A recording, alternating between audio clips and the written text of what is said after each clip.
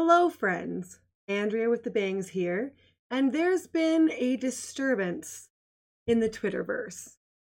So, for those of you who haven't been keeping up with what's going on, there's been some talk by our friend Mr. Bret Weinstein, member of the IDW, speaking about Jesus. Speaking about good old Jesus and what he means to Christians. And so I actually spoke a few days ago with Paul Vanderklay, and we discuss the meaning crisis.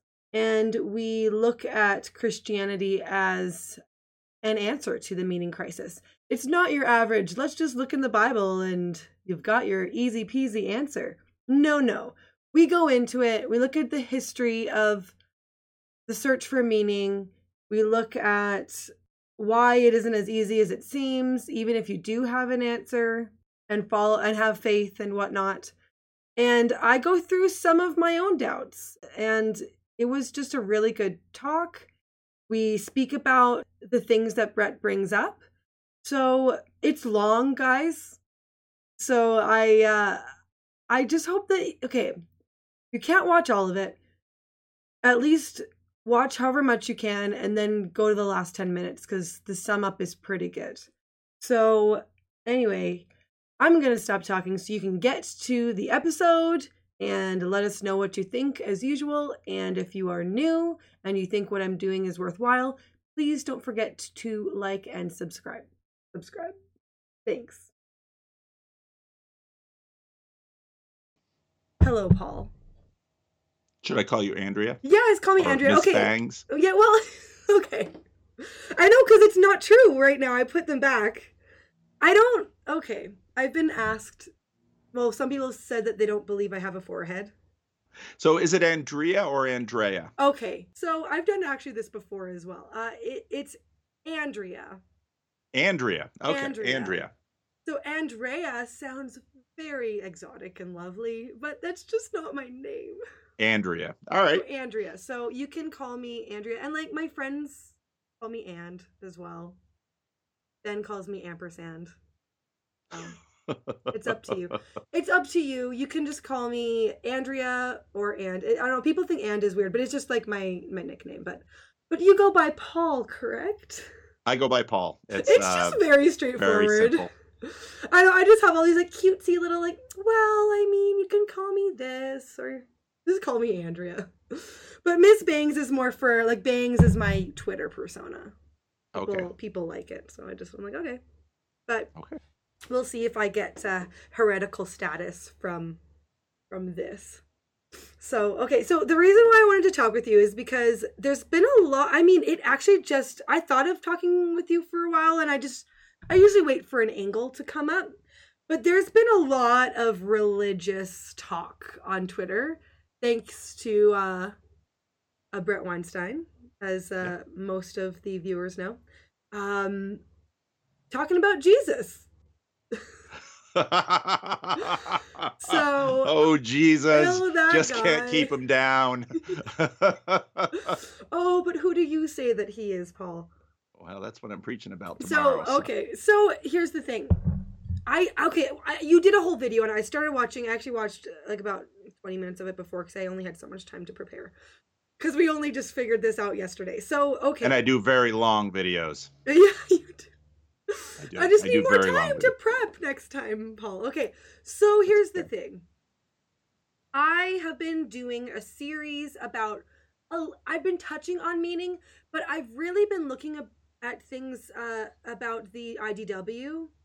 But I kind of feel like the IDW is not answer. It's an answer to symptoms of the meaning crisis. Does that make sense? And so I want to know, so there are a few things I want to kind of go with you. I do want to get to the sort of religion-y Bret Weinstein talk, not just him, but the subject that's been brought up on Twitter that people have been discussing. But I do want to talk about what do you think is going on in terms of the IDW answering the meaning crisis, if that makes sense. And how is it answering that? Do you have thoughts on that? Oh, I have thoughts on everything, and if you watch my channel, you'll learn that. Okay, I don't. So the IDW is something that was coined by Brett's brother Eric, and I think in some ways the IDW is more political than religious. I thought it was more cultural. Cultural. I think context. Especially for the kind of attention, let's say Andrew Yang is getting from Eric and Brett and Dave Rubin. In my how to categorize the IDW, I think for the most part they are in many ways like myself, people who had traditionally been voted Democratic, probably more to the left politically, for whom there's been a degree of alienation by the rise of woke culture.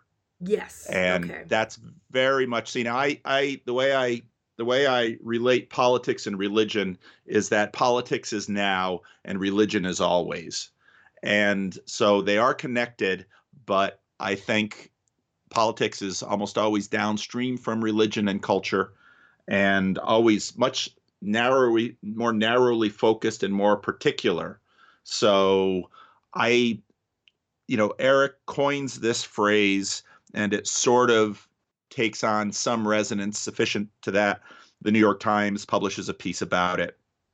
But the more I listen to its various members and where I see they've gotten their traction, Ben Shapiro, although Ben is always, I mean, it's a fairly diverse bunch. So Ben is over obviously on the right, a right-wing pundit. Jordan Peterson, who's Canadian, so he's kind of out of the ballpark, but appeared regularly on Fox News for a while.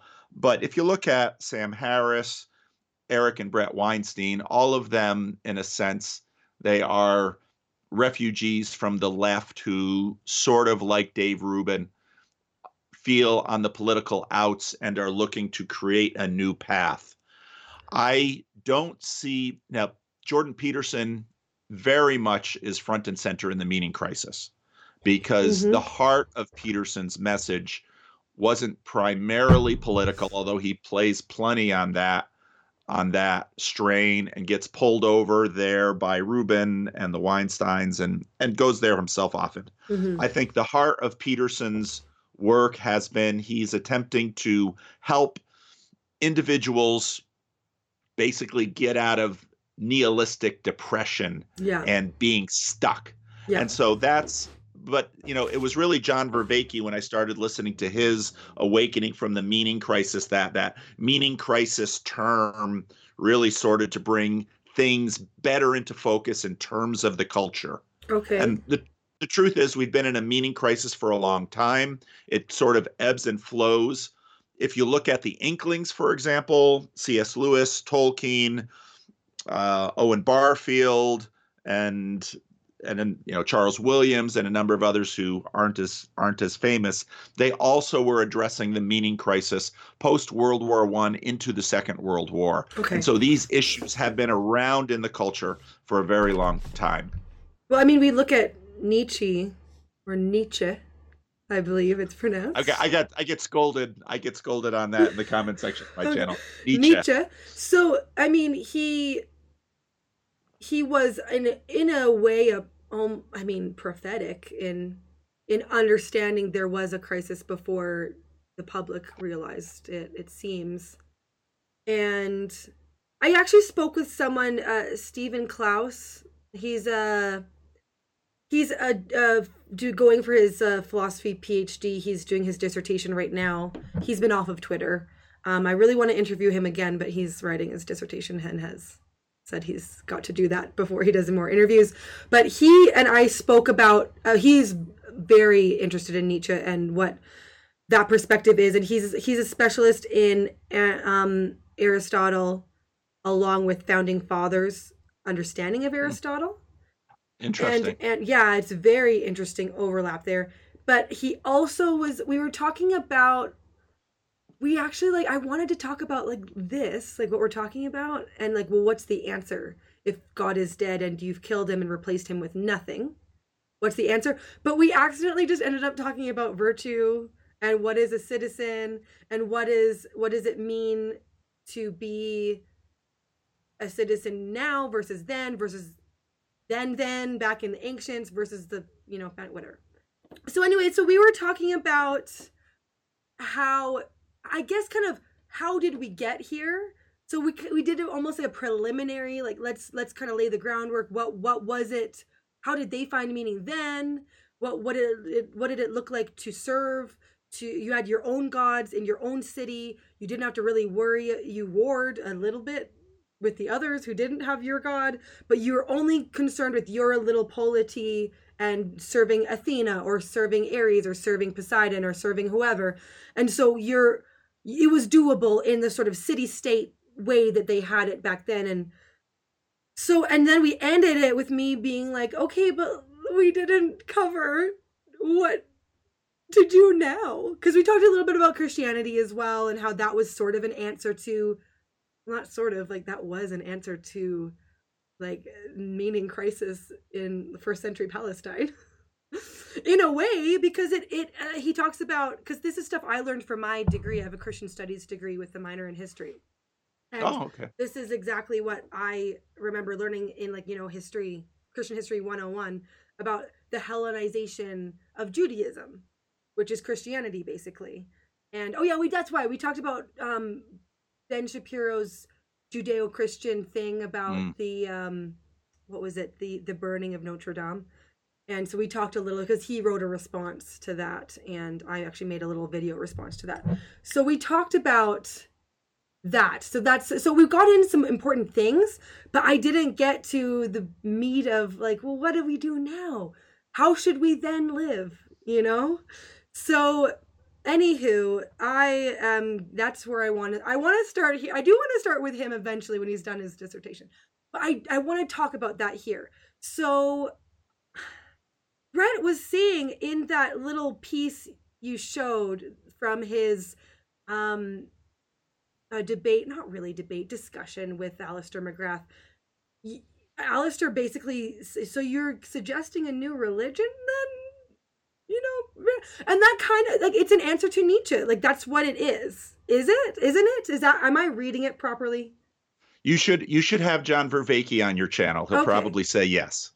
Okay. And I would love to have him. I need to what's that? I need to get to know him a bit and be like, hey, I'm not a random asking. I need to be like, hey, you know me a little bit from comments on Twitter. He's very open and willing to speak, and he's been doing a lot of interviews, and what you are asking is exactly what he is trying to address. Okay. So he would be a good guest. Okay. Now. There's sort of three of us. Maybe you should have Jonathan Peugeot on too. Okay.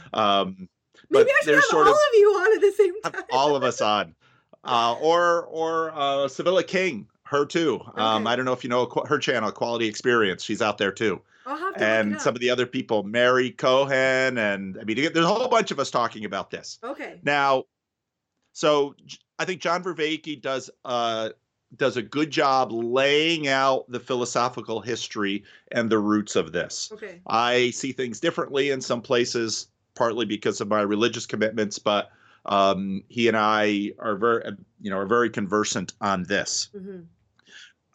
One of the easy ways to get into it. This is a little book by Charles Taylor. He generally writes really fat books like Sources of the Self. Oh gosh, that's big. Yeah. Or A Secular Age, huge books.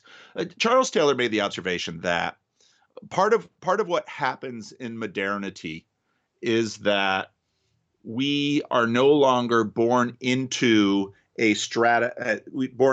external storied structure. Now I'm adding my own take to this, which I usually do when I quote these people. So purists will come to me and say, no, that's not exactly what they said. And, okay, so I fudge all this stuff. Okay. But we are born into a storied structure that connects heaven and earth. Okay. And we derive our place in the universe from that structure. And these are our ancestors, or this is how we traditionally came into the world? That's how almost all traditional societies work. Okay. There is a story within which everyone lives. Now, this gets at my thesis that you and I, although in this materialist age, we tend to fixate sort of on our bodies, that I am this body, and that's very true. But we are really weird bodies because we are storied creatures. And illustration I like to use of this is visiting my grandmother once when I was in college, or probably seminary at that point, and she was in her late 80s by this point, and I'm in my early 20s, and she looks at me and she says, "You know, when I think about myself, I think about myself as being in my 20s. And when I look in the mirror here, my body is, in my late 80s. And this is a strange thing. Yes. And it's strange because our bodies age, our bodies change. We were children and we grew and all of these things, and then we grow old. But we don't feel that way. Well, what is the we that we're thinking about? And really, in a sense, and you'll get this in Benjamin Boyce's conversation with John Vervaeke, that we are, in a sense, this autobiography. And that's the me I think about. And I first thought of this a number of years ago when I was really wrestling with, what does it mean that we have the promise of the resurrection? Because there's all these questions that revolve around it. Well, and it's phrased by Christians in lots of different ways. Well, when I get to heaven, how old will I look? Is it going to be me in my 20s? Is it going to be me in my 50s? My grandmother had some very strange ideas that with our new bodies will be unrecognizable, partly because Jesus was seen to be hard to recognize. So after my grandfather died, she felt quite sad because she imagined she wouldn't recognize him when she got to heaven. And I thought, Grandma, that's pretty sad. But they also did recognize him when he decided to unveil. Exactly. So anyway, but it just emphasizes the fact that we are very strange creatures because this duality between heaven and earth is built right inside of us. Okay, wait. We feel that. Can you explain that a little further? The heaven and earth thing being inside of us? Well, the book of Ecclesiastes has this great line, "You have put eternity into our hearts." And so when we grow old and we lose strength or our situation changes, there's a longing for the past. And so there's this aspect to us that is eternal and this aspect to us that is very much in what I call the age of decay. And we live between those two poles. Okay. So that's what the image I have of myself. Like, I'd say it's me now, but when I'm 80, I'll be thinking of me from this particular video. I'll watch it again. And then I'll be like, yeah, that's how I see myself now. Like it'll be a little different because now that I'm in my mid-50s and can look back at myself on my 20s, it's a very interesting dynamic. But yes, very much like that. Okay, well, I'm in my 30s, so okay, a little bit ahead of the 20s. Okay. But you're like, girl, it doesn't matter. You're a baby. I know how that looks when my you grow old. Well, it's funny. My kids ask, like, well, because my son is turning 6 tomorrow, and I have 3 sons, but my middle guy is turning 6 tomorrow, and he would say things like, "Mommy, when I'm 6, will I still like whatever blank thing? Like, will I still like dinosaurs? Will I still, or Mommy, when I'm 6, I'll be able to do this." And it's sort of like a reverse thing of a sort of, I'm gonna be able to, or being worried about, well, am I not gonna be me anymore when I'm 6? Or, well, I'll be old enough to do that thing. I'm nervous to do it now, but I think I'll be able to do it when I'm older. And yeah, so it's kids kind of do that too in a way. But yeah, that's an interesting. So those examples of imagining yourself back or imagining yourself forward, those are the eternity along with the what is it? Decaying dichotomy. Yes. And it's in many ways not dissimilar to the ancient in the text that I'm preaching on this Sunday in Mark 8, Jesus says, what will you gain if you gain the world, lose your but soul? lose your, well, and now if you pay attention to various translations, you'll see sometimes it's soul, sometimes it's life, and it's the psyche. And is that the word used in Greek, like psyche? That's right. The suke, and it's so soul, but depending on what age is making that translation, they're dealing with this question of what really am I? And that's the same question that was built into my grandmother's observation. What really am I? And this crisis between these two elements of ourselves is now on full display in the culture. And one of the manifestations that you can see it at is the whole gender dysphoria epidemic, let's call it. Okay. Because and I don't think it's accidental that it was over these pronouns that Jordan Peterson kind of took off into the political sphere. Okay. Because it's right here at the question of heaven and earth that we are working through these things. Now, this is a very important conversation, because we have, for the last 100 years, been working a line that says we are fundamentally animals that have an illusory experience of eternity. Mm-hmm. Yeah. That's, I think, a very dangerous position to have. Yeah. Because and I think it's I've been reading Timothy Snyder's Black Earth, and that whenever you read Timothy Snyder's books, that scares the heck out of you, because I don't know. I'm not familiar with him. What? He writes books about the middle of the 20th century. A lot of the stuff that Jordan Peterson was fascinated by: Nazism, communism, totalitarian governments. Yeah. And he's a historian, though. So whereas Peterson is kind of pulling all these things together in sort of an integrated picture, Timothy Snyder's a historian. Right. But you begin to realize that in many ways, the middle of the 20th century was also, in a socio-political way, working through these issues. Mm-hmm. Because basically what communism offered was an answer that, well, we are economic and class animals, mm-hmm. and the state is our container. And the Nazis basically said, no, we're just animals, and all of this second level eternity stuff, that's all from the Jews, and we got to get the Jewishness out of the world.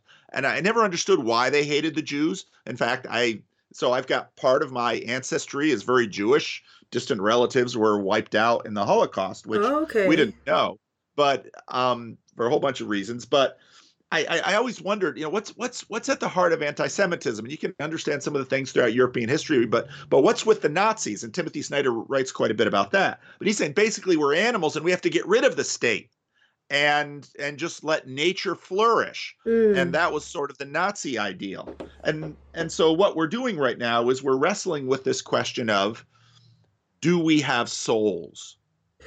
And so that's at the heart of the meaning crisis?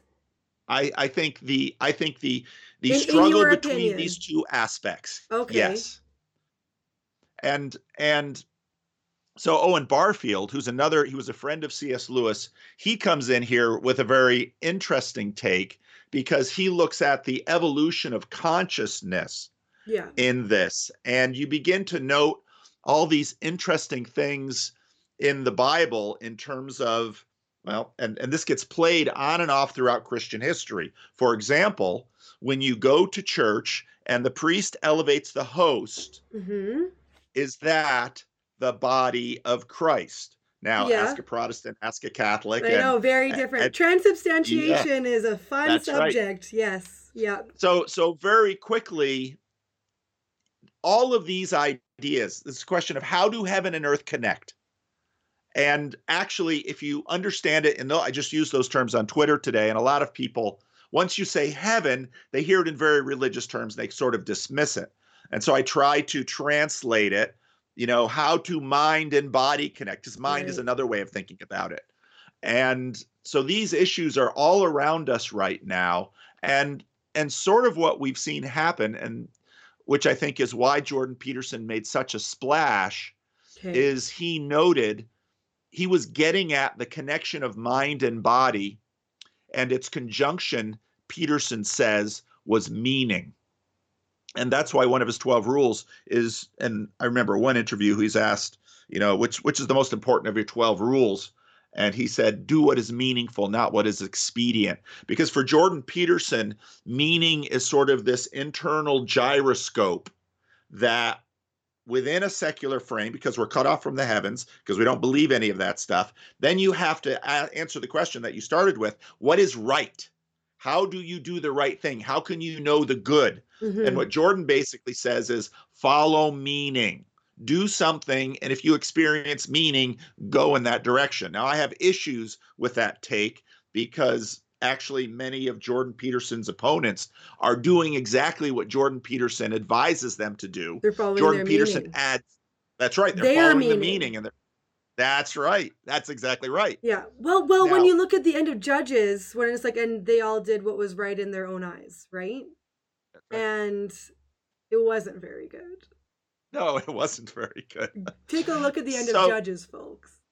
Right. But then Jordan says that, but then Jordan is also out here playing with the Bible and saying this is kind of our foundation, so we shouldn't lose that. And so that's why conservative religious people listen to him and say, oh, he could be an ally. Yeah. But he's... But they're not, but a lot of conservative religious people who I know, that's most people that I know in the offline world.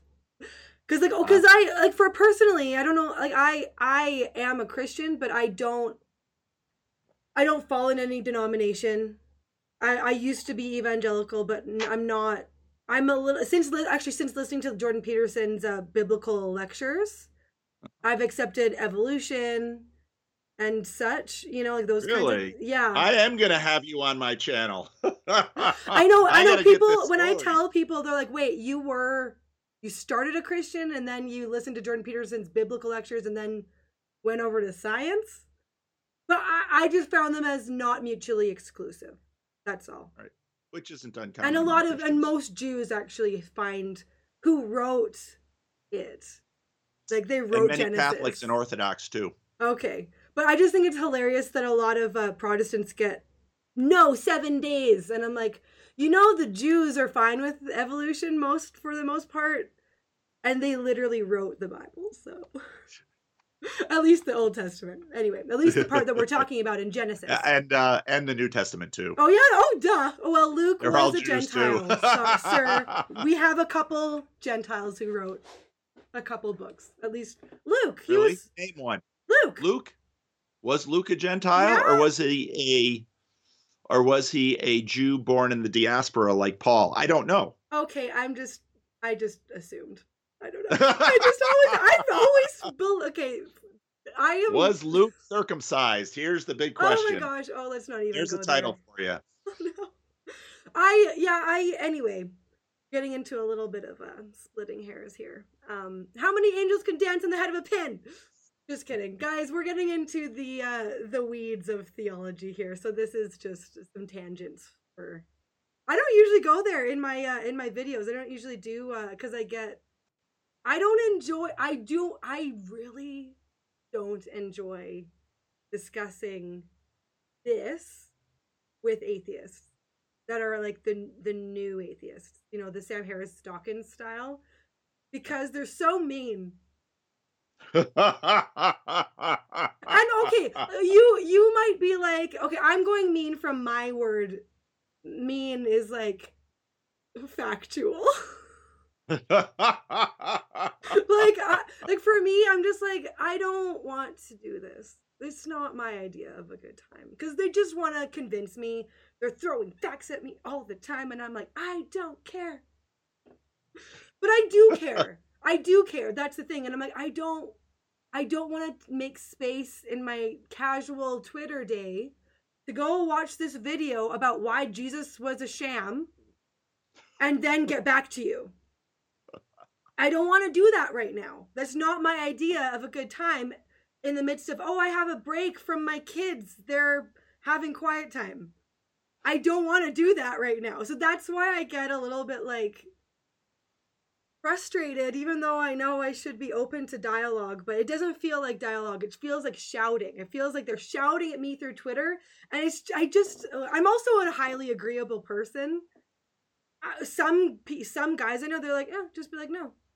I'm like, no, I can't. Anyways, I don't know if I'm going to keep this part. I'm going a little bit off the rails. Anyway, so, okay. Back to the meaning Luke crisis. Was a Gentile. No, just kidding. Well, we were talking about heaven and earth, body and soul. Okay. I know about Jordan Peterson. And that we're losing this partly because we've submissed. Okay, the soul. Okay, so I was talking about Jordan Peterson and how I ended up coming over to evolution. But I still believe, but I'm not that literalist Christian. I am fine to look at the Bible as inspired, but it's written to people for a time. And it's not written for us, actually. It's written for them.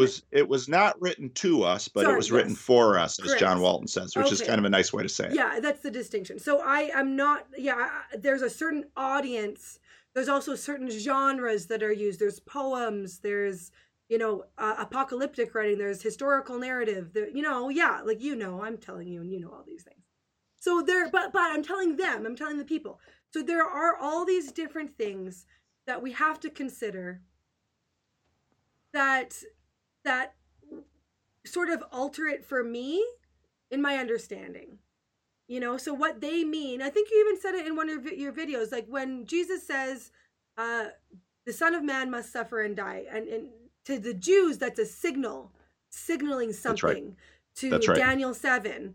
And to even at the time, to the non-Jews, to the Gentiles or to whoever it is that are non-Jewish peoples, they would have no idea what that meant. Same for us. We might, if you don't know what Son of Man refers to. So there's a lot of code. It's like there's a lot of code. I'm not trying to be like the codes in the Bible. I'm not one of those. The Bible code. I know. I'm not trying to be like that. But so to me, I have like people are like, wow, that's a lot of effort to understand this book. And I'm like, yes, it is.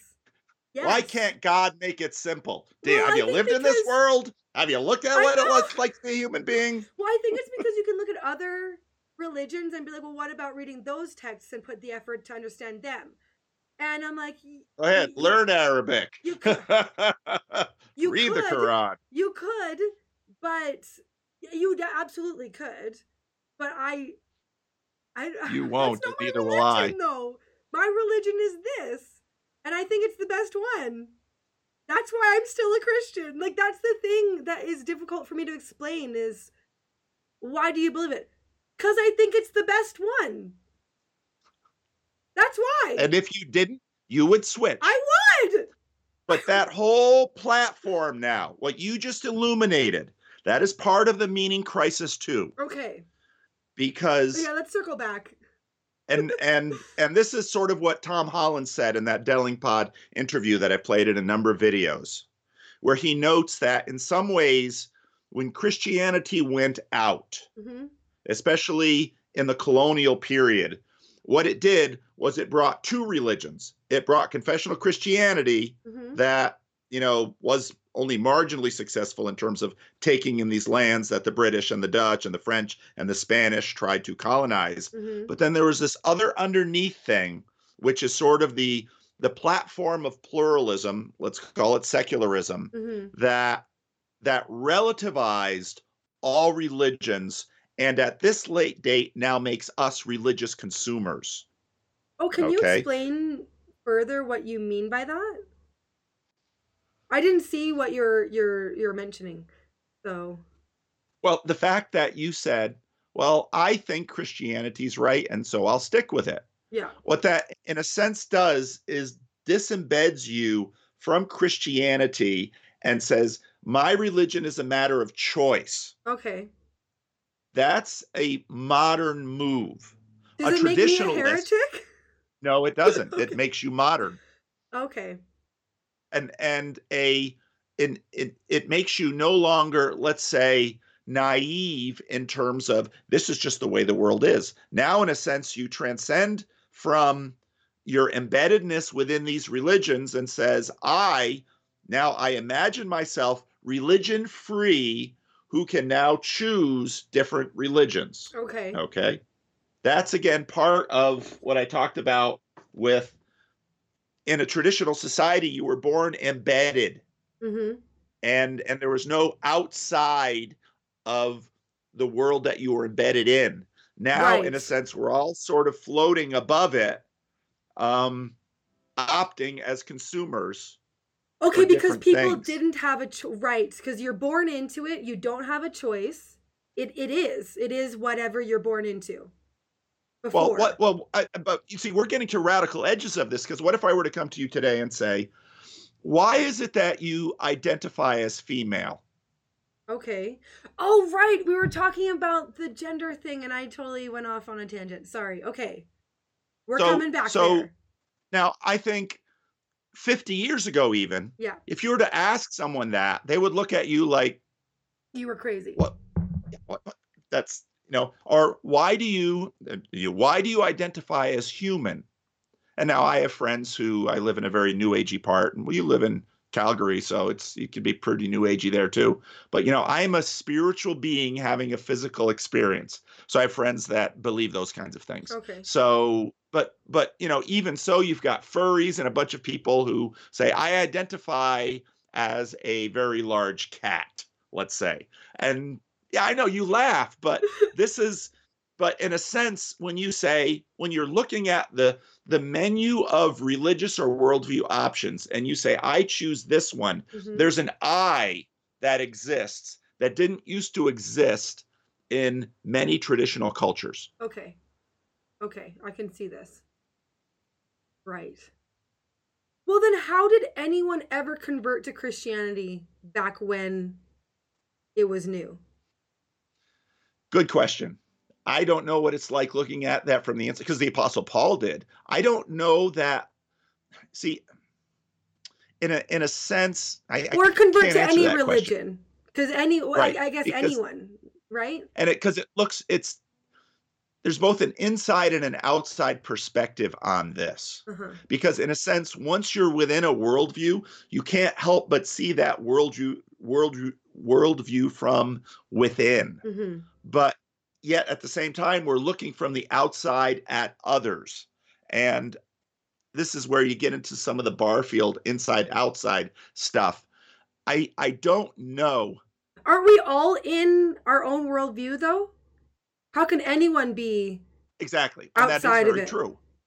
But we do approach, and increasingly so, we do approach fundamental identity aspects as menu options for a life that we choose. Okay. And in a way that past generations couldn't conceive of. Right. Okay. And that's very true, and it's very true of our religious perspective. So how does this relate to the meaning crisis then?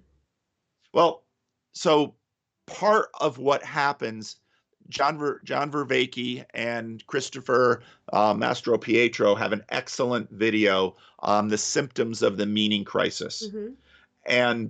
And what they talk about, in a sense, is the burden of choosing identity and the lack of foundness. Now, these are my own words I'm putting on it. The lack of foundness Mm-hmm. as a burden. So let's say you were born to parents that said, oh, and Andrea, we're just going to call them and so at some point and can choose to put a Y on Ann's name and become Andy, or can put in REA on the end and become Andrea. But we're going to be very careful and never gender anything in their world until they get to a certain age. Okay. Now, certain people are trying this now. Yeah, babies. Right. And is that what they're called? Babies? Babies, yeah. I didn't even know that. Yeah. So, but here's a question. Okay. What burden have they put on that child? Because when I was growing up, I was a boy. Uh-huh. I didn't have to think about what it meant to be a boy. Everything that I did was just boy because it was me. I was a boy. I was innocent of that choice. Now we seem to be imagining we are blessing people by launching them into these hallways, these netherlands. And we've been doing this with religion for a number of years, where people would say, well, I'm a Christian, my wife was Jewish, so we're going to raise them without any religion. And when they get old enough, they get to choose. What that posits is that there's a space of no religion. And what that means is now suddenly there's a burden of, I now have to self-create. Okay. What does that say about who and what I really am? I am a cipher. I am a blank sheet of paper. And at some point, I'm going to ask myself, what exactly is the I that is attempting to choose these things? And so there's this real vacuum that we are trying to act out of. And what people are beginning to discover, I am an animal, that I can know. So I'm an animal, but what happens, and you'll hear Jordan Peterson, Vervaeke, many others, what happens if I live, so what? I can make all these menu choices, so what? At some point, this animal is going to die. Any contemplation of the me in my grandmother, let's say, who doesn't age, that me is illusory. And so this I, which both has the burden of ultimate choice and yet is nothing, is gone in an instant, never to be known again, not situated in the world. And where Vervaeke takes this, Vervaeke and Mastro Pietro, is in the zombie. So the zombie becomes the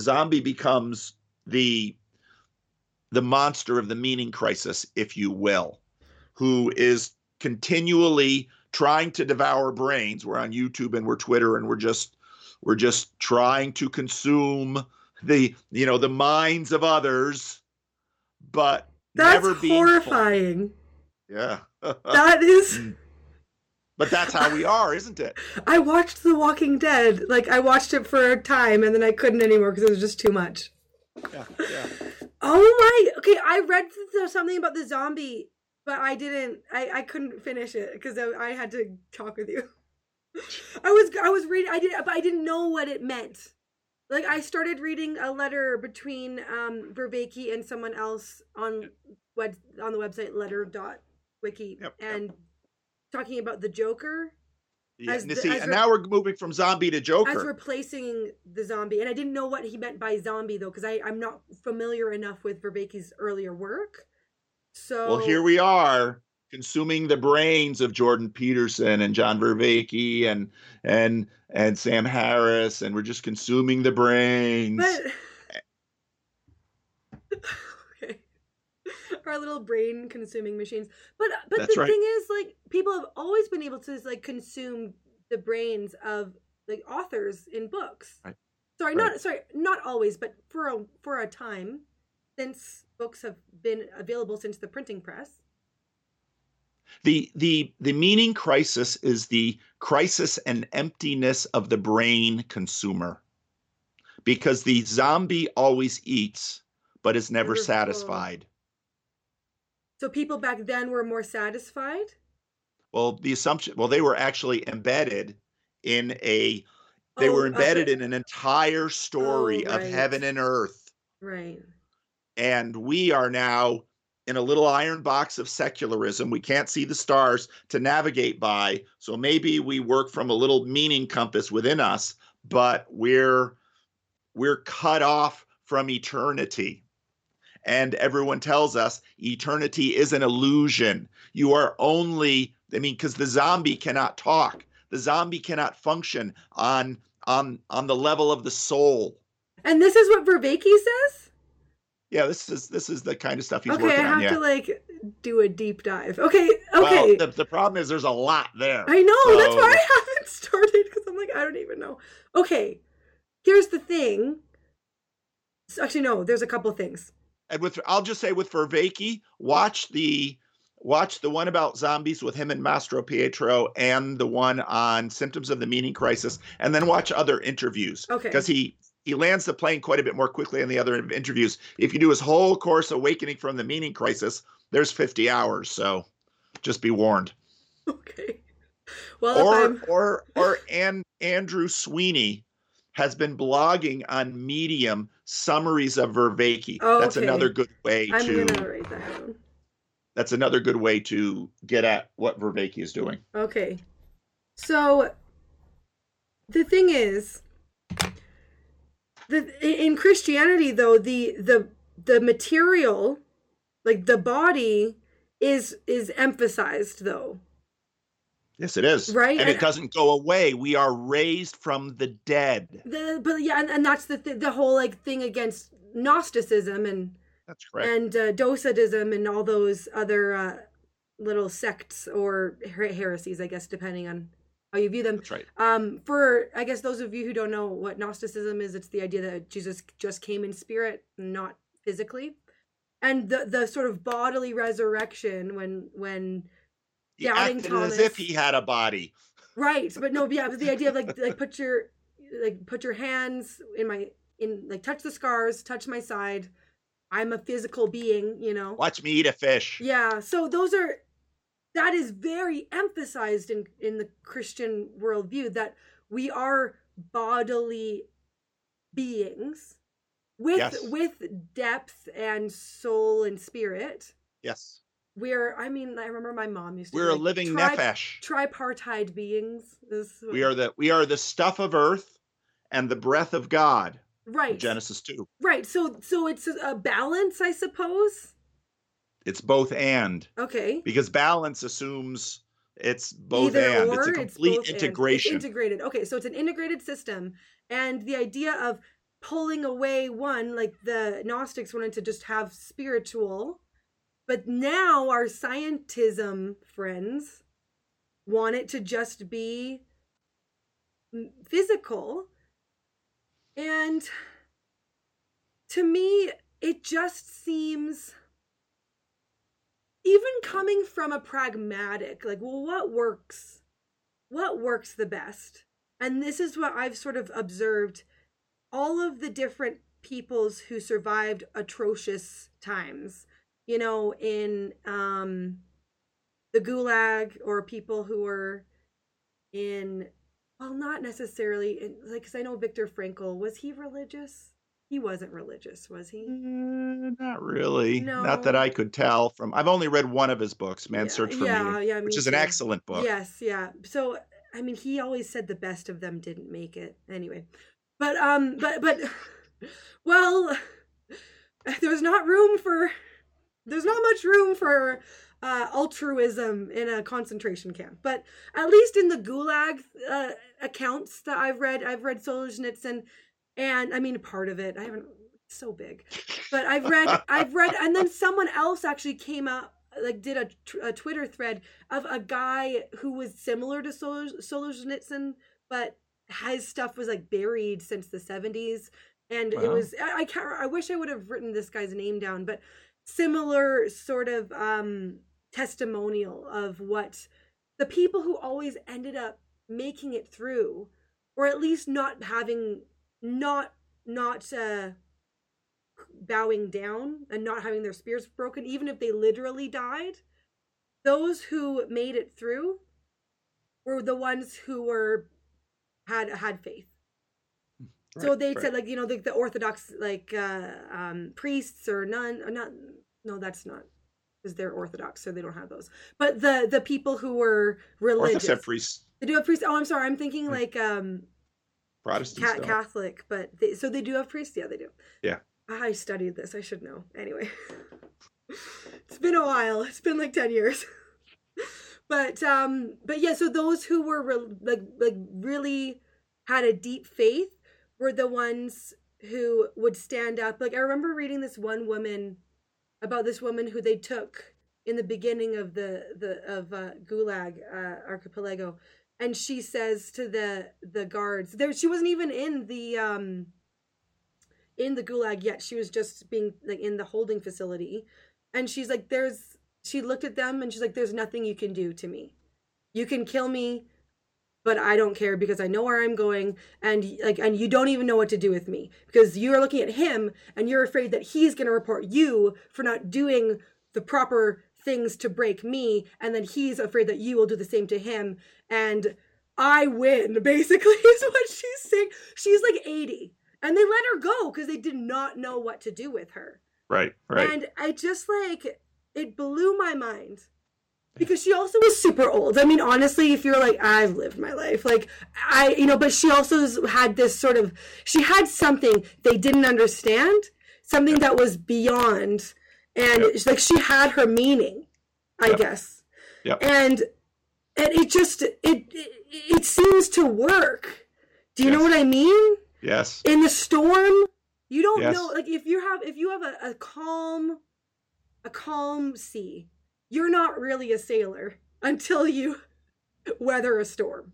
That's what true. It seems like to me. So, and again, there are a lot of people who could break though, like who are like, oh, well, you could come up with, well, these Christians, they broke, like they denied their faith. You can come up with as many look stories. At Peter. Well, yeah. I mean, and that's why it's nice that we have grace. Under the withering assault of a slave girl warming herself by the fire. He did. Denies him, not once, not twice. 3 times. Thrice. Yes. You're right. And that's why it is nice that we're not damned to hell if we do deny. But there's just these stories that have really stood out of the people who can be stronger than a totalitarian threat of death are the ones who have something to hold on to that is bigger than our physical world. And that's the thing that I'm like, some Buddhist monks might have this. I don't know. I don't want to act like I have read all the stories of people who can go into another plane. You know what I mean? So I might be wrong in this, but it seems like those who have a grasp on that eternity bit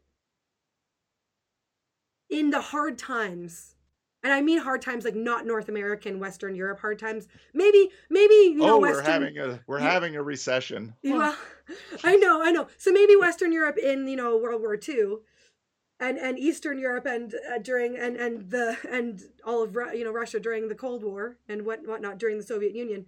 Those are the hard times I'm thinking of. It seems so. That's what I mean by the pragmatic. It seems to work better than, oh yeah, we just rely on ourselves and our own sort of moral compass from within.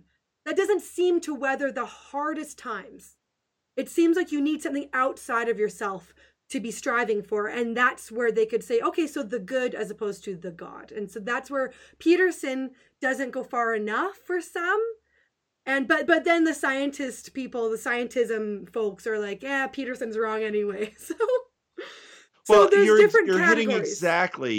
You're hitting exactly. So Richard Dawkins and Joe Rogan sit there and say, I don't know why everyone in the ancient world came out religious. And it's like, you know how bad the world was? I mean, it's a breeding ground for religion, for exactly the dynamic you just put your finger on. Mm-hmm. And why is the greatest cause of death due to meaning crisis suicide? And it's happening in the affluent West. Right. Well, it's for all of those reasons you just described. Okay, what about, and I'm going to do sort of devil's advocate here because I know that's going to happen with my secular audience. I don't actually even know. I don't know what, I know on Twitter I have a very, very atheist space because I'm in intellectual Twitter, which is mostly atheist Twitter. So, okay. We've come to a new age, though. We don't have to live in the past anymore, Paul. We know better now. We know better. So what we have facts and we have science and we have seen where religious fanaticism, aka the Crusades, aka I don't know, Maoist China, like the religion was the state. Same They won't with use that Russia. one. Well, no, but they say the religion. I've heard them say it's the religion became the state. Same with Russia or Soviet Union. The religion became the state. So they never look more deeply at the Nazis because it would terrify them if they did. Well, because the Nazis were technically Lutheran. You got to read Timothy Snyder. Okay. Because basically, so Hitler's first attempt at taking over Germany landed him in jail. Okay. And he learned from that. And what he learned was you're going to have to be really sneaky about the religion thing. You're going to have to come at it from below. Okay. And you're going to have to supplant it and corrupt it. You can't directly deny it because Germany was a very Christian country. Yeah. Well, I mean, the heart of my Luther. approach to people that come at that is simply patience. Because I'll tell you something, live in this world long enough, tragedy will find you. And Peterson says that too. But like, what about people like Dawkins? He's lived in this world for a while. He still contends that there is this mind virus thing. Yeah. Well, it's not going to go away, but it's also not going to get the kind of traction they imagine it will. Okay, so let's go over to Brett. Sorry, I interrupted you. No, it's okay. Well, what Brett from New Jersey, we interrupt each other all the time. Okay. If two people aren't talking at once, we're not having a conversation. I'm just a nice little Canadian girl. Like, pardon me, sir. Okay. I know Western Canadians. My brother-in-law is one. Don't pull that. Western Canadians. Okay, but what about the idea of we're just looking at, because what Brett is saying, I'm trying to think. I do want to come back to like, okay, well, what kind of religion does Brett want? That's what I'm a little bit fuzzy on. He doesn't want a religion. He wants something. Right, so I do want to come back to call it a religion. A something, yeah, but a thing, like a thing that God is dead and we've killed him and we replaced it with nothing. Well, what's the thing we replace it with? I do want to go there, but what about if we look at people who say, well, we have science. We don't have to be superstitious anymore. That's kind of what Brett was saying. We can keep the wisdom, but we don't need the superstition anymore. Right. We don't need, we can think, I mean, and even if he agreed with Peterson. See, but like, he doesn't But like the nice, because even Peterson doesn't go far enough for some. He has the idea of, we have the archetype of Christ. Take up your cross. That's what suffering is. That's what life is. It's suffering. So if we take up our cross willingly and walk towards our deaths with our heads held high, meaningful life, boom, done. Yeah. And then that's it. And then we die. But Vervaeke is actually, Vervaeke and Brett are sort of, Vervaeke has thought through quite a bit more what Brett is sort of wishing for. Okay. Because Vervaeke says we need practices, we need community, we need all of these things that religion used to provide. Right. Because without those things, we are suffering. Brett hasn't gotten that far in his thought. Okay. Brett just imagines that.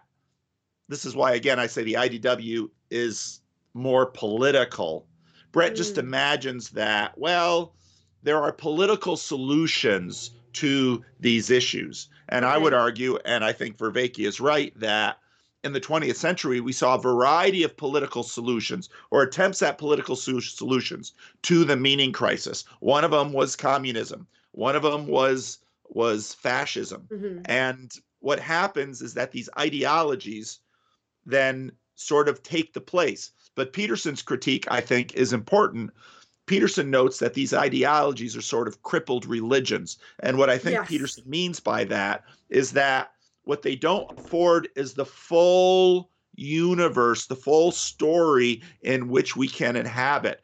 And the reason we know that people are hungry for these stories is because we watch them try and live in the Harry Potter world, try and live in the Star Wars world, try and live in the Avengers world. Yeah, in the Avengers world, in the Marvel Cinematic Universe. And there's this great video that was out a number of years ago on College Humor that basically made the observation: Star Wars nerds and religious people are doing the same thing. Mm-hmm. And that video was exactly right, because to be religious means, here we go to the house of the Lord. Here we offer our gifts to him. Here we hear the word of God. Here we live our life within the kingdom of God. That is what religion does.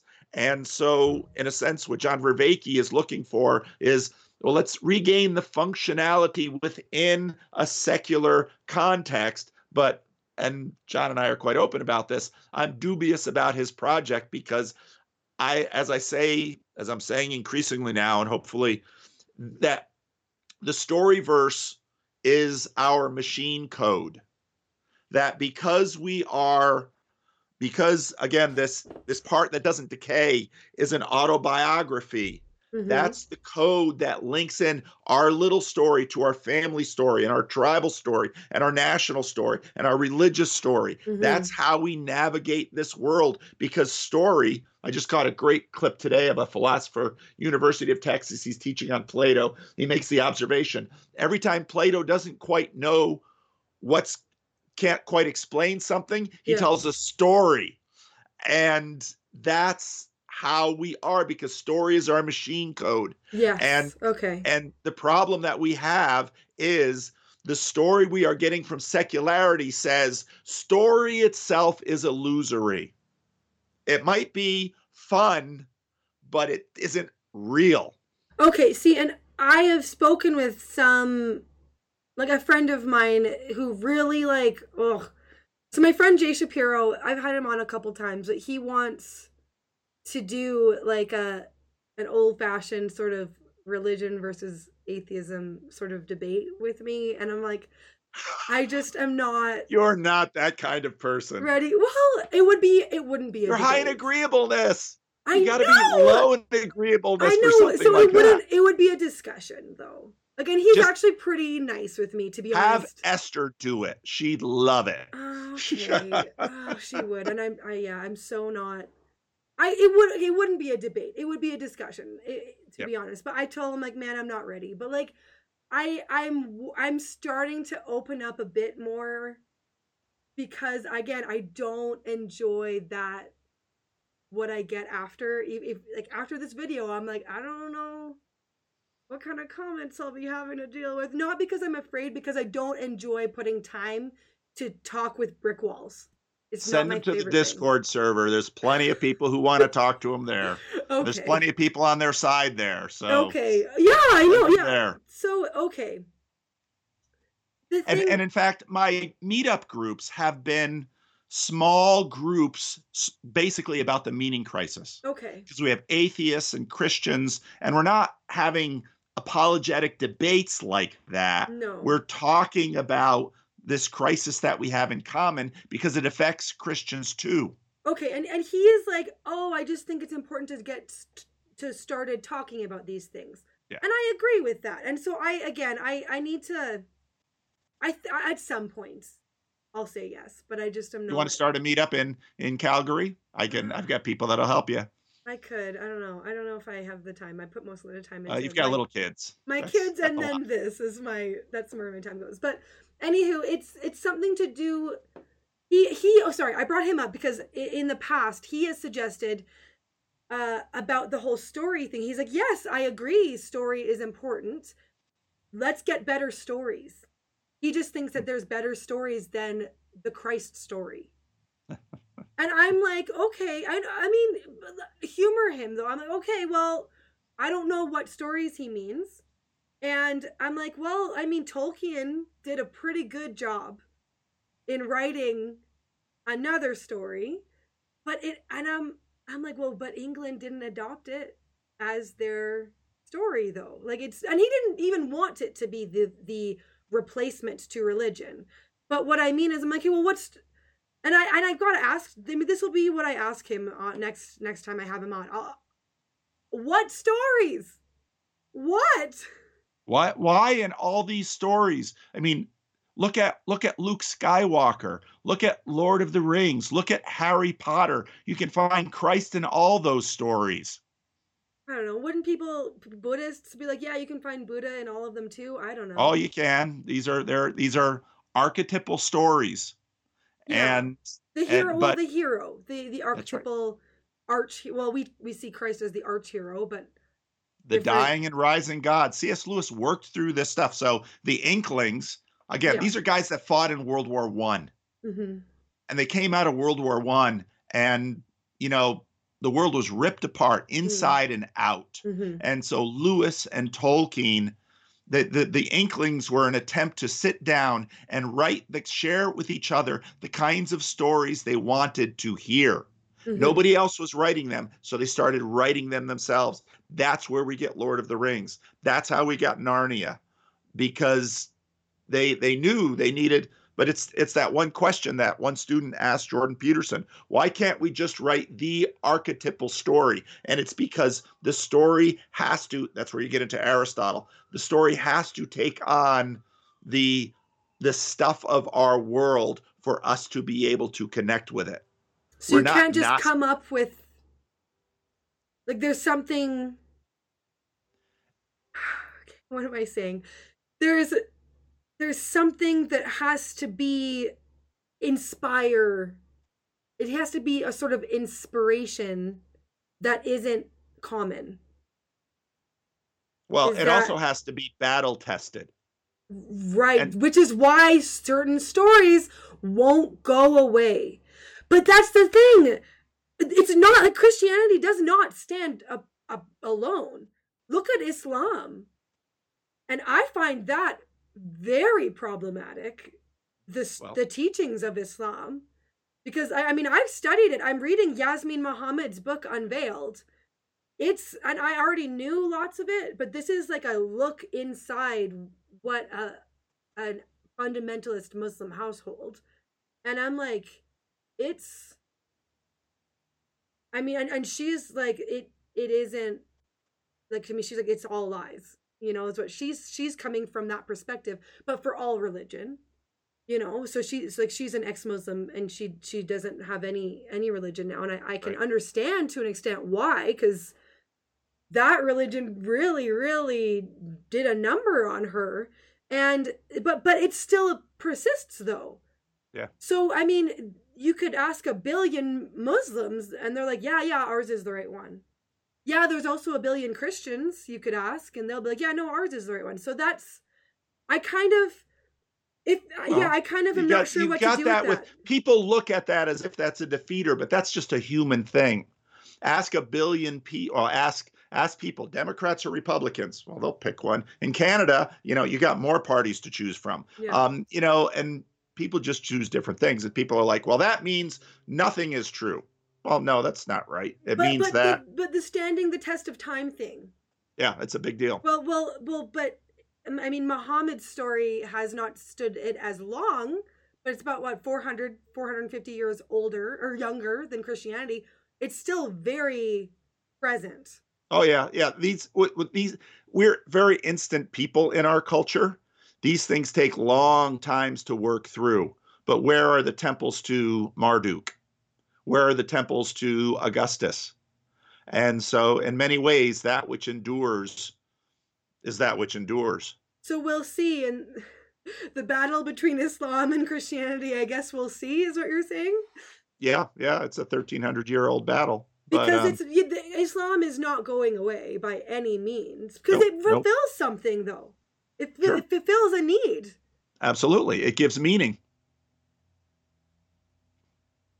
So what do we do with that, though? We're like, oh no, but Jesus is the way, and like he stood the test of time. And then people bring up, okay, well, what about Islam, though? You be a Christian. You mean like that's what you do? So the sort of that's always the answer. Functionally live it out and see. Yes. Well, just do it. Just be a Christian. Be a Christian to your children. Be a Christian to your husband. Be a Christian to your neighbor. Be a Christian in your city. But then I get then I get the, well, So what, be the verses where Jesus says, I came to not bring peace but a sword. You're going to have to work all that. You're going to have to work all that stuff through. And what your videos are doing is you're working all that stuff through. It's do the work you're already doing. Ah, Paul, there's so many, there's not easy answers, man. No, they're not. No, they're not. But this gets into the weeds, though. Like, people pick out verses to throw. Yeah. And to me, I think a lot is metaphorical and not literal. And again, who's the audience that's being spoken to? But okay, so just live it, and that's what I've seen. It's not just, it's hard. No, but that's what I mean. Like, if I'm looking at it from, well, what is the best way to be? And again, I'm doing that modern thing you described earlier about, well, for me, from my testimony of what my life has shown, if I live as if we're all embodying the divine logos and we're all starting at the same space, no one's better than at the same. Wait, we're not? It's not true. No. What? No. Democracy is a new thing. Well, you were born with advantages. Okay, no. I mean like literally, like we're all born in a fallen world. See, now, well, yeah, that's true. That's what I mean. But I don't think I'm better than so and so or so and so. And this is part of the trick here, because before I said, okay, you're in a sense dislocated. It's you choosing from a menu, and so there's a dislocation, there's an alienation there. But some of the democratic stuff that you've just said before, there's your foundness. That's what you're born into. That's in a sense the default perspective that you're working from, and that is itself a perspective. Okay. And it's helpful to see that, because in a weird way, this meaning crisis is itself a thing too. Wait. This gets very meta. I don't want to go all Jordan Hall on you. Okay, what do you mean by a thing too? There's in a sense the myth of the outside that we have in our culture. I can step out of the religion in which I was raised in and choose another. What's interesting is that former evangelicals who become atheists, they still act like evangelicals. They're just pushing other things. I find people who leave Christianity and become atheists to be the most intense in their beliefs of atheism. Isn't that funny? I do see that. Yeah. They're vehemently. Yeah. So we can't escape our formation, even though in this culture we have such angst and alienation from it. Okay, but wait.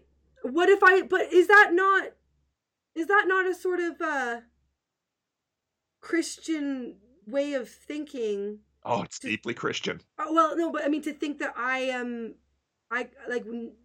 we're starting, like, I'm not better than others. Is that not? Yes. That's very Augustinian of you.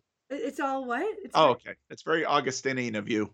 Oh, is it? It's very, very total depravity-ish. We're all sinners. Oh, I hate total. No, I don't want to say I hate it, but I'm not a fan of total depravity. No. But I do think we're all I don't think I'm better than anyone else, because we're all lost. You're a good democratic person.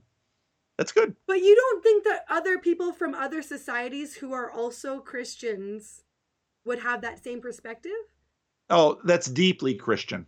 That's what I mean. Okay, because when I've tweeted this out about how I'm like, I don't think I'm better than anyone else. I think that we're all image bearers.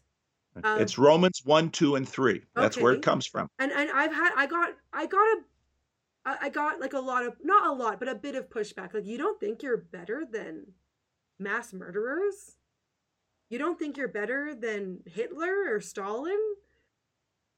And it's very foreign to some to hear that. I've sort of grown up believing that. And it's kind of it's a sort of, it makes, for me, it's sort of freeing to not go around like making a hierarchy of where you fit. But I know we can't escape hierarchies though. But that's what actually, a question I've had that's not really, it is maybe to do with the first shall be last and the last shall be first principle. It's literally our material, even evolutionary world of hierarchies turned on its head. And what is that? What do we do with that? I'm not free of hierarchical thinking. And you shouldn't be. But you can't help but me going deal with around hierarchies. Thinking that I am not better than anyone else. Right. It sort of has this sort of thing. You are not better than anyone else with regard to what? My God is not. Point, God is that you have within yourself the potential of being a Nazi prison guard or a communist gulag officer. Right. You have, and again, this is where Peterson comes along, and he's very Augustinian in his anthropology, because he says when you go visit Auschwitz, you should understand that there, but he doesn't say it this way, because there, but for the grace of God go I. It's deeply Christian. What happens in Christianity is, if you have eyes to see how Jesus talks about status and hierarchies, he's playing with these things all the time, because the Roman Empire was very stratified. Yeah. And so you could find this, the Gospel of Luke. The Gospel of Luke is full of this. And when I don't often reach back on these shelves, but someone recently was asking, is my favorite commentary on the Gospel of Luke by Joel Green. Really turned my eyes to a lot of that. Yeah, that's a big commentary. When I was going through the book of First Peter, I began to notice how Jesus takes these things and is always working these ideas of status. You see it in Philippians 2.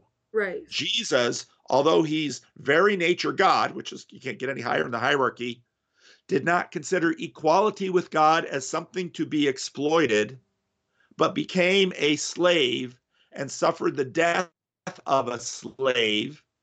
And because he did that, he is elevated to the highest place. And you see this in Christianity all the time. Because Jesus, the disciples are elbowing each other for supremacy. To get the first place in the kingdom. And what does Jesus say to them? That's the first shall be last verse, I'm pretty sure, right? He says, well, he looks around and there's a little boy in the room, in this rented room. Oh, unless you have the faith of a child, is that it? Okay. Well, not the faith, but he says, unless you're like that child. What do you mean like that child? Why is that child in that room? That child's in that room taking dishes. That child is acting as an unpaid servant. Probably in the rented room. And Jesus is, and then John 13, when Jesus comes in and he's about to show them the extent of his love, he strips down, wraps a towel around himself, and is going to wash their feet. And how does Peter respond? No, I can't remember. No, that's Master, you can't be doing this for us. That's right. And Peter said, Peter. That's right. And Jesus says, unless you let me wash your feet, you can have no part of me. And Peter's like, then wash all of me. And Jesus says, feet's enough. Oh, that Jesus. But if you pay attention to these things, they're throughout the Gospels and throughout the New Testament that Jesus both brings an equality. Among you there shall be no masters. That's how it works in the Gentiles. But you're all brothers and sisters. So he brings a certain equality among them, but there's still very much a hierarchy. So there's actually both. And Jesus is modulating both of them throughout the Gospels. And that gets embedded into Christianity. And that's why when you say in the increasingly post-Christian world, I'm no better than the people who have done these atrocities. See, already out there, people are like, oh no, because they've already modified the system to have good guys and bad guys. Right. And well, we're part of the good guys. And then there's those other people over there. And well, now. But how do you know you wouldn't if you were there? How do you know? And what happens, Rene Girard is really good at this, because here's the thing. When you list yourself, and Solzhenitsyn did the same thing, when you list yourself among the good people, well, you've just, in a sense, elevated yourself, forgiven yourself, turned a blind eye to everything, and are now pointing the finger at the other. And who in Scripture is the accuser? That's the kingdom of Satan. Right. It's the accusation. Right. And so when they come to arrest Jesus, Peter takes a sword, chops off the ear of the high priest's servant. Jesus says, put that away, puts the ear back on, take me.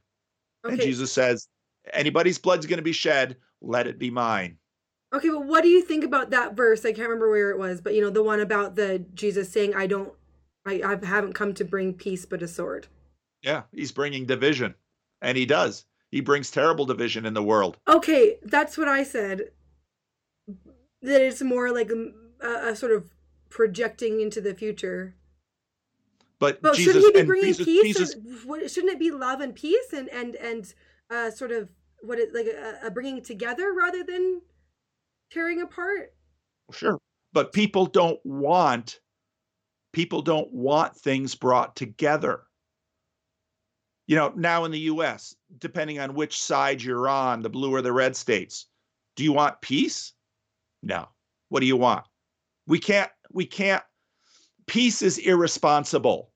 Okay. No justice, no peace. Right? That's the cry. Right. Okay. And so, no, we want love, but they don't deserve love. Okay, so it's him saying what it's going to be, not what. There are sometimes two different things I've seen in the Bible. It talks about give to the poor, and then, the poor will always be among you. Well, which is it? Which is it? Oh, it's both. But it's sometimes it's speaking to what you should do, and sometimes it's speaking to what will be happening and what, because we know it's like human nature will always take over, but it doesn't mean you don't strive to eradicate poverty, but it will always be there. So is that sort of the dichotomy of what's like, well, he is like, blessed are the peacemakers, but also I will bring division because that's what's going to happen. Well, think about it this way. There was a culture war going on in the first century. Mm-hmm. Okay. You have the Romans and the Jews who were collaborating with the Romans and all these different factions that had a menu of option for dealing with this crisis. Kill the Romans, go hide in the desert, fight a subtle culture war about religious observance and subtle little culture cues. Mm-hmm. These people hated each other. They could all agree that the world would be better without Jesus. Okay. So did Jesus bring unity? Yeah, he did. How? They all agreed he should die. Okay. So did he bring conflict? Yeah, he did. All the conflict was pointed at him. Right. That Jesus. Yeah. Well, I mean, here's the thing. So people look at Jesus today. Oh, Jesus is so loving and tolerant and nice. And it's like, first of all, you haven't read the Gospels. Right. Because second of all, whether or not you believe in the resurrection, to the degree that you accept any history about Jesus, the one thing in history that was the most foundational historic fact is that they killed him. Why would they kill him? Well, they killed other messiahs too. Well, what kind of a messiah was he? He was the wrong kind of messiah. Right. Yeah, I know. Because there were lots of others who said, hey, this is what we're going to do. We're going to get a group of people together. We're going to get a big Twitter following, a big YouTube following. We're going to get all these people. We're going to infiltrate them with our ideas. And then we're going to have them vote, or we're going to arm them. Then we're going to take this city and that city and that city, and we're going to win the world. Jesus didn't do that. Right. And that could very well be why Judas jumped ship. Because everyone's kind of waiting for Jesus to do this. To do the thing. To do the thing. To do the Alexander the Great thing. To do the Augustus thing. To do the Obama or the Trump thing. To do that kind of thing. The Genghis Khan thing. The Genghis Khan thing. And Jesus says, no, I'm going to do the craziest thing you can imagine in this game. I'm going to lose. And I'm not just going to lose littly. I'm going to lose bigly. Wow. And when I do this, I'm going to win. And people say, well, I don't believe in the resurrection. Then you have no idea why he won and keeps winning. Well, that's the thing, is he does keep winning in the hearts and minds of so many people. He's not going away, even if you don't believe. Even if, and this brings us over to Brett, even if I am talking about all of these, okay, let's just say, like, even if I didn't believe, even if I was coming at it from a secular standpoint, you could still be like, okay, so he is winning, though, in so many circles. Well, how do we supplant that? Because you can't just take it away. You can't just be like, no science, because that doesn't replace it. It's not. It isn't the proper system. It's not a community. It's not you go to science church and you connect with other fellow science people, and then you go home and then you have potlucks with those science people. Like, there's not a community, everyday life the way that, say, church is.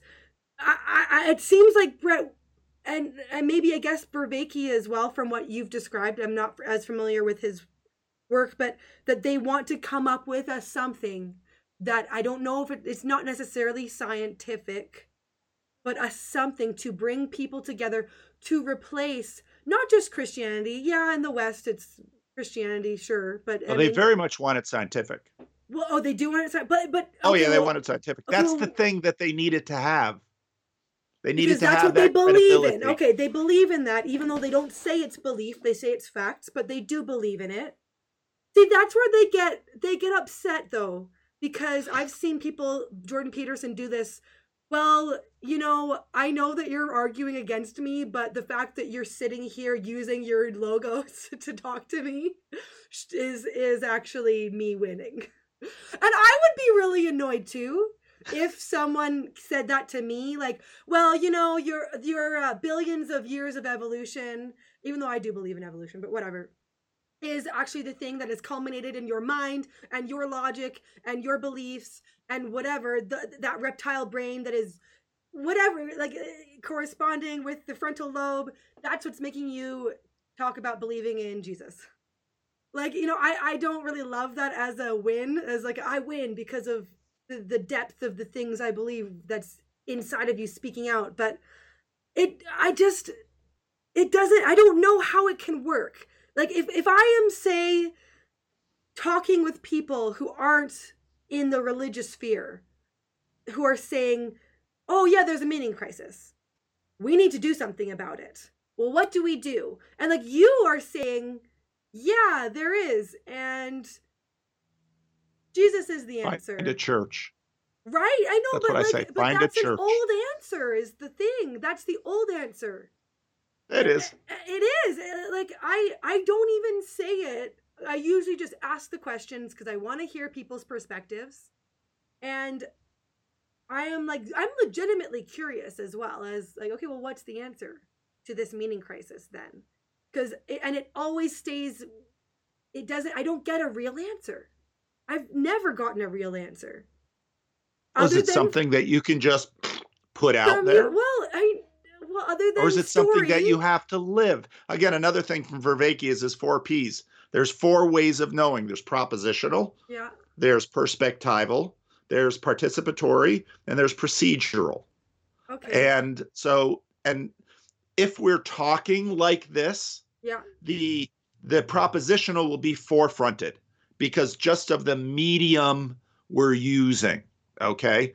And that's an issue, but you don't live in that medium. That medium's an aspect. That logos is an aspect of our life. But at the beginning of the Gospel of John, the logos becomes flesh and tabernacles among us. Mm-hmm. So it's participatory, it's procedural, it's perspectival.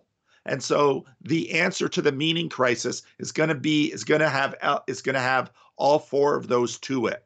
And it will always, in this age, be insufficient because the kingdom has not yet come.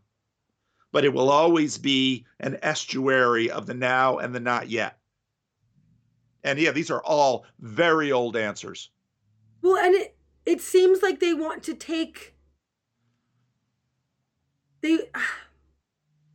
I don't know. I've not been, okay. I don't know how to come up with how anything else can work other than faith in something. Remember what I told you before? The answer to the meaning crisis for you is be a Christian. But people, and figure that out. But you're gonna have to figure that out. Okay, I could say that. I could be like, hey guys, I found the answer to the meaning crisis. It's been with me all along. Be a Christian. But there you go. Everyone on my Twitter, most would be like, no, that's superstitious and silly. Now let me make an observation to you. Let's think of who would be the greatest preacher in the history of the world. I don't know. Maybe. Oh, come on, Sunday school answer. Okay, Jesus. Yeah, there you go. Bingo. I don't Jesus. know. I'm like, read where the Gospels. Are we going? Okay. Read the Gospels. Okay. Jesus is the preacher. In fact, Jesus' preaching is so good, and Tom Holland makes this point, that 4 writers writing about him managed to write things that have fascinated not only that culture at that time, but many other cultures since then over the history of the world, horizontally among cultures too. Jesus is that good of a preacher. Okay. But okay. But Jesus preached to people, and guess what? What? They often didn't get it. They didn't get it at all. Yeah. He annoyed them. He fascinated them. He was so annoying, in fact, they killed him. He was that good of a preacher. So you think you're going to go to Twitter and have some words to say that everyone's just going to fall all over and say, oh. I don't think that. No, that's the thing. Right. And so when you say, well, what's the answer? Well, live the Christian life. Well, it's working. It's working out your own salvation, right? Yes. And that's right. And being a witness. I love the beginning of the book of Acts. The disciples come to Jesus after the crucifixion. After the resurrection. And then he's with them for 40 days. And they say, now will you restore the kingdom to Israel? And if I were Jesus, I'd go like this. Okay. Because they don't understand anything. And he completely sidesteps the question and actually answers the question and says, you will receive power when the Holy Spirit comes upon you, and you will be my witnesses. And if he had said, and by the way, if you had never met me and lived nice little lives in Galilee, you probably would have been okay, maybe gotten killed in 70 AD, but some of you have died of old age before then. Mm-hmm. Now, instead, by following me, you're going to go all over the world. There's going to be lots of nasty little fights. All the churches that you found will probably squabble and have lots of different sin problems. And most of you are going to die unnaturally young at the hands of others who hate you just like they hated me. There's the package. Is that what you'd like? And they say, no, but where else will we find the words of life? There's the Christian life. Sometimes I say that to people and say, why would anyone want to become a Christian? I'd say, I don't know. It's John 6. Jesus says, eat my body, drink my blood. And everybody leaves him. And he looks at the disciples and says, what about you? You going to leave me? No. Where else will we find the words of life? There's the Christian life.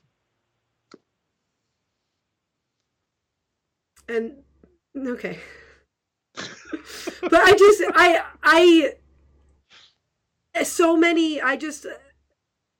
the echoes of, and again, like, it's not bad. It's just the sort of modern day, but we've moved past that. We're enlightened now. We know science. That's right. So that's why we have this meaning crisis. Congratulations, we've graduated to the meaning crisis. I know. Ta-da! Yeah, I know. And it's people saying, but we have science. We're post-enlightenment now. We know better. We have science, and it brought us the internal combustion engine, and so now we're killing the world. And in fact, we know how to stop climate change, at least if you buy that whole package, which I know many of my audience doesn't, so I hear it in the comment section. But notice, now we're impotent. So now Brett Weinstein is like, we've got to do something, or we're not getting out of this. And it's like, yes, yeah. It's always been that way, Brett. What do you propose? Something. Yeah, there's always something. It's just more global now, it seems like. And the universal answer throughout human history has been totalitarian. Grab power, threaten people with the sword. That's how we'll fix it. Yeah, that's what right. And that's why I think the idea of flipping hierarchies on their heads, you win by losing. You become a king by being a servant. How are you going to beat a guy that every time you kill him, he raises from the dead, and he doesn't haunt you like a ghost, but he loves you like a brother? How are you going to beat a guy like that? That's why Jesus keeps winning. Yeah, he's not going away. Like, even if people... No, and I do, because I know I can't escape my worldview. But I do try to see the minds, and I'm probably not doing the best job, but I try to see the minds of, well, because I have my own... Doing well. I can see it. You're doing well. Thanks. I have my own doubts. Because since subscribing to evolution and seeing a sort of, well, if I say believing in evolution, I always get crap for saying you don't. Oh, believe Esther is going to come at you. She's going to come at you. But anyway, I know she already has. She already wrote me. She wrote me back when I mentioned it in the first place. She sent me a bunch of stuff. But even if it's not the literal Darwinian, I do think that there are processes over millions of that have whatever. Anyway, I agree that the world is 6,000 years old at the very least, but I do think that there are a mix of, I do believe in ex nihilo, out of nothing creation, sort of intelligent design style, coming out of whatever. And all the people actually in this, I will give them this. I've had a number of scientist friends who are like, give me intelligent design any day over the woke crisis. So I find that quite funny, actually. But anyway, I ever since sort of subscribing to that and understanding that, because Peterson lays out the biological with the symbolic in Genesis so well. So there's a lot of overlap between what happens in Genesis that's symbolic of actually what really made us come into consciousness in our evolutionary history. And so it wasn't someone like Dawkins who made me be like, oh, evolution, okay. He says I have a mind virus. Why would I believe him? It was Peterson who showed me the, I guess, compatibility. So does that make sense? Anyways, I'm starting to go into my story. Makes perfect sense. So I will explain this more if you ever have me on. So I don't want to go into that sort of waking up, but ever since then, I've had a bit, I guess you could kind of call it a bit of a meaning crisis myself. I'm sure you have. Sort of. Well, I wrote you. Do you remember? I wrote you. Did you? Yes, I wrote you a while ago. I was like, I get letters from people a lot, and I can't always remember. You probably do. So I wrote you because I saw you on Benjamin Boyce's channel. Oh, okay. And you were like smart and stuff, and you just seemed like not the typical Protestant preacher man. You seemed like you would be able to think outside the box. And so I wrote you questioning about... I have a box here somewhere. Here, I have a box. I have a box. So I wrote you questioning... All right, let's see if I can think within the box. There we go. Thank you. Oh, literality. Okay. The literal internet. So I know. I gotta wear this from now on my videos. No, but now you're in a box, so that's... I feel like we're kind of like... the iron box of secularism. I have a new prop. We're getting a little Dr. Seuss-ish. Can you think of it in a box? Can you think of it... Okay.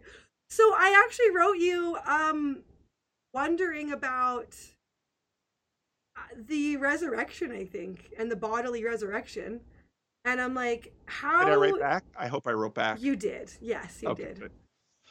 And you worded it as... Well, you know what? We live out our stories.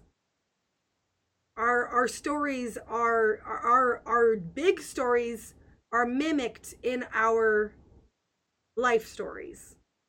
And so you said does it not make sense that if we are the bodily representation of our big stories, of our myths, that the word would not have been made flesh as well?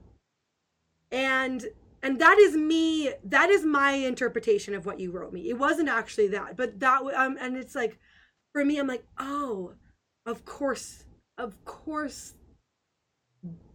the story was made flesh for us to understand it, to relate to it, and to see it in action, because we live out our own bodily stories. Of course, the story maker had to come. So that's where I don't know, even if people are like, whatever, Andrea, that is not clicking for me, to my secular audience, fine. But one thing we can't deny is the importance of stories to human beings. I mean, I don't know, there might be something or other. I don't think that there are other like animals or even in our primate world, they don't have stories. They don't learn the way that we learn. I think that there's something that about stories that and remembering our stories that makes us human, and remember, our stories don't decay. Well, we build on them. Yes, they do. Yes, we do. Look at the Old and the New Testament. And one thing that Peterson really points out, the sort of hypertext of the Bible, the fact that it isn't a giant mishmash, and how does it make sense with all these different authors? You know, people saying, well, why is the Bible true? Look at all the different people who wrote it, and how it's kind of somewhat contradictory in others, and one says it's fulfilling the other, and you don't have to keep it, but it's fulfilled, and blah, blah, blah. But it's all one story, which is kind of amazing to me. Even if you just look at it as like an interesting text, it is very interesting that it makes sense. And anyway, I do think that one thing, even if you don't believe in the things you and I are talking about, we can almost all agree, and that's sort of the starting point of the meaning crisis, is agreeing that stories are foundational. I think, you've got to find what you all agree on. So that's, for me, and especially from this conversation, I think, okay, let's agree to how important stories are, and how we need stories. And that's actually what I want to talk with this one, like the ancient Aristotle specialist guy, Stephen Klaus. I ended actually, I think, or I can't remember if I recorded it or if it was after I stopped recording, and I asked him, I'm like, but we've always believed our stories, Stephen. Historically, we've always believed them to be true. Aristotle didn't believe those stories. Plato didn't believe the stories, but he still put them in his writings. And he said, well, Aristotle thought that the people needed them because they believed them. So I'm like, well, don't we need to believe them? And he's like, well, that's the next episode. And then we stopped, and I didn't get to go further. So that's what my question is, like, how do we need to believe our stories?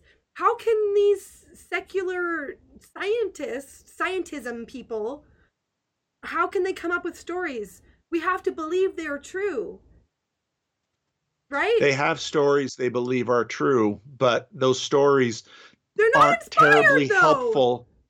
What? They're not very inspired.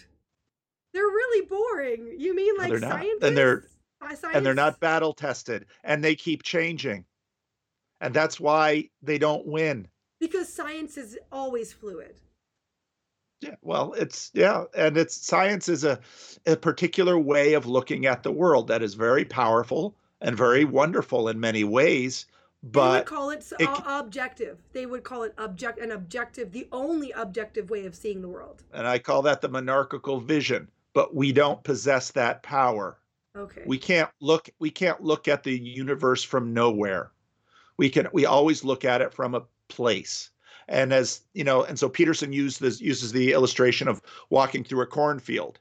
Well, here's the thing about a cornfield. You could stand outside of a cornfield and talk forever about this species of corn that was given to us by Monsanto or whatever, but that doesn't tell you anything about how to walk through it. Okay. And that's where action is really important. The is ought sort of. Yeah. And Vervaeke's, the Vervaeke's, the thing he brings into this thing is really this relevance realization, which is this really cool idea.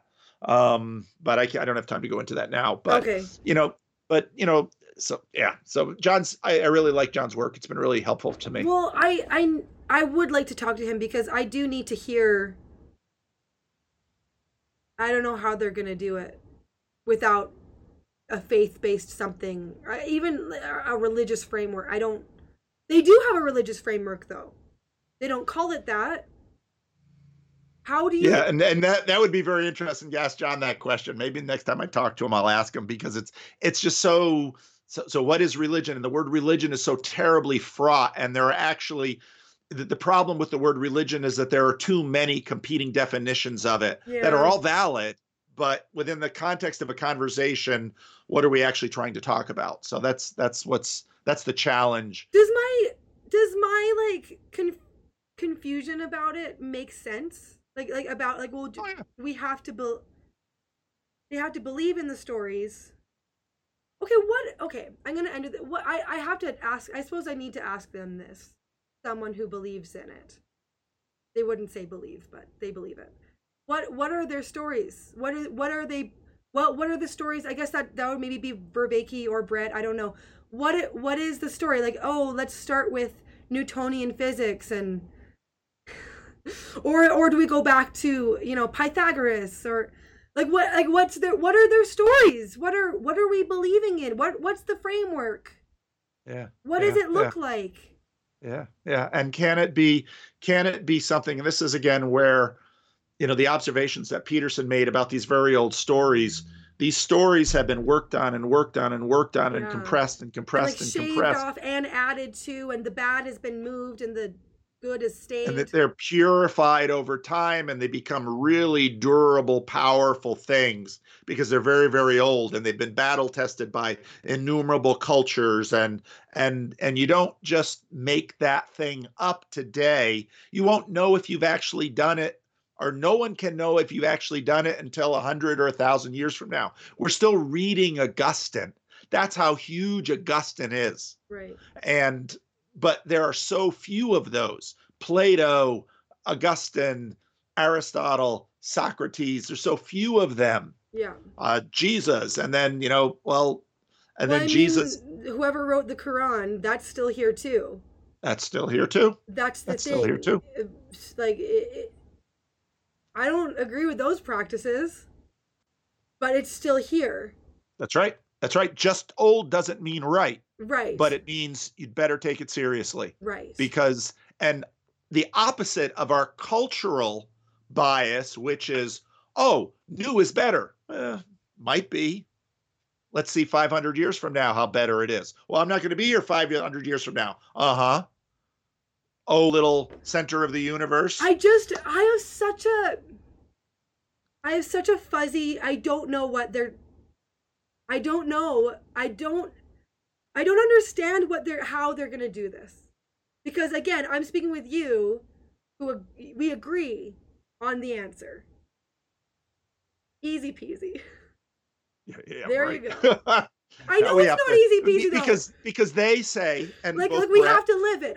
You mentioned right. But both of them say it can't be lived in this time of science. That's the answer, and that answer many people agree with. Okay, and so then that's our struggle. Can you explain that when they say that? What does that mean then? Well, it's exactly what Brett said in that little tweet. That Jesus. If he's going to be a viable candidate for a moral philosophy, you're going to have to deal with, the magical element, which is not viable in the 21st century. Exactly. Yes. That's the argument. And it's a powerful argument. That isn't just something that's dismissed, even though I can at times be dismissive. But that's a powerful argument. And you and I have to wrestle with that. And that's what we're doing. And okay, what does it mean to be a Christian now? And, we are not exempt from the meaning crisis. We're just as fraught by it because we stew in those same juices. Okay, so that's the problem also, because sometimes I don't mean to, but I slip into that sort of hubris of, well, I've got the answer. But it's not easy, and it's not But then I slip into the bits of doubt where I'm like, oh, is And it you though? couldn't, you cannot connect with people who are out there unless you have the doubt. Okay. The doubt is important because it forces you to wrestle with the same questions your friends and neighbors are wrestling with. Mm-hmm. And that's how you actually become helpful over time. So Okay, your doubt is not your enemy. let me grab something. Hold on. On the Discord, I've been having a lot of fun on that Discord, by the way. I figured you would. You're kind of like a bit of a celebrity there. Well, that's a problem. Oh well. Okay. Never mind I'm gonna create a fake account so that I don't have to be a celebrity on the Discord, and I can go on and people can call me a jerk or whatever, and Okay. that'd be fine. Okay. I'll come as an angel unawares. Entertaining angels and Yeah, that's right. See if anyone entertains me. Okay, so someone wrote, okay, on the Discord that you invited me to a few days ago, I was talking about, hey guys, is this safe for me to express my doubts here? Will I get eaten alive? And, they're like, oh no, this is the place for doubts, And, someone, a guy who goes by the name of Voth, who says he's an atheist, but I don't, he's not the kind of atheist I've ever met before, but he said, as an atheist, in my phone, as an atheist, when I've heard believers express doubt, it makes it seem more tangible, like vulnerable and endearing in a very human way. I can respect the devotion more thoroughly because it's in spite of doubt. This is courageous. And it made me feel very good. Good. Anyway. And that Discord is a special place filled with wonderful people. Well, it really is. I've never had someone who who was outside of my framework say that to me about faith. And I've always had people be like, "Oh, you're good. You follow that doubt because you're gonna understand that how wrong religion is. You're just, So it's very interesting to hear that. It's interesting to hear that as an idea, a way of looking at it. But, and I do think that being honest about your doubts is important. Because a lot of that sort of fundamentalist style, don't question, just believe, that's not helping anyone, including that person. But yeah, I just don't know. I don't know. There is a problem. Lots of people can agree there's a problem. That everyone who I've talked to about the meaning crisis has been like, yes, there is absolutely something missing, but we don't agree on how to solve it. And I don't know how it's gonna be solved. You're not God. But you're just a little human being like the rest of us. I'm very curious. I want to know but I want to know what people think. I want to know, like, what do you think? Like, how? Oh, that's a good thing. That's a good thing. Yeah, I know, but it just doesn't seem, I guess, and there's no easy answer. Even if we do have religion as an answer, you're right. It's not like it's easy. But it is something that I don't think you can just create something that you call not a religion but functions as a religion. I don't see it. You said it before. You can't stand the test. It has to stand the test of time, right? So you wouldn't know if you did it within your lifetime. Right. What? Okay. I guess I'm not. You're like, talk to them. I'm not in that space. But I don't know. It just seems like you think you can do that? You by yourself? I mean, some people did. Jesus, Muhammad, Buddha, they all founded religions. They've been around for and look where they are. I will very different. We say only one of them's alive. Well, yeah. Very different places. Christians are such cheaters. I know. I guess I'm very like, yeah, I'm very like, I don't know where this ends. And it kind of sounds like you're like, you won't ever. No one will know. But but I do think that it's important. There are some layers that can be like for conversations like this about stories, and if we can get to the truth of, you don't have to have any faith to agree that there's something in humans that is like searching for something to bring meaning. And I think that's a good place to end. But I guess I would like people, if you don't agree with us, you can say, please be kind. But Paul, okay, are there any closing thoughts? Like, what do you think? Did this make sense, Paul? Oh, this was a wonderful conversation. I think people are really going to enjoy it and get a lot out of it. I feel like nothing was solved and that I don't even know if I said what I wanted to. That's what YouTube is for. There's always another recording.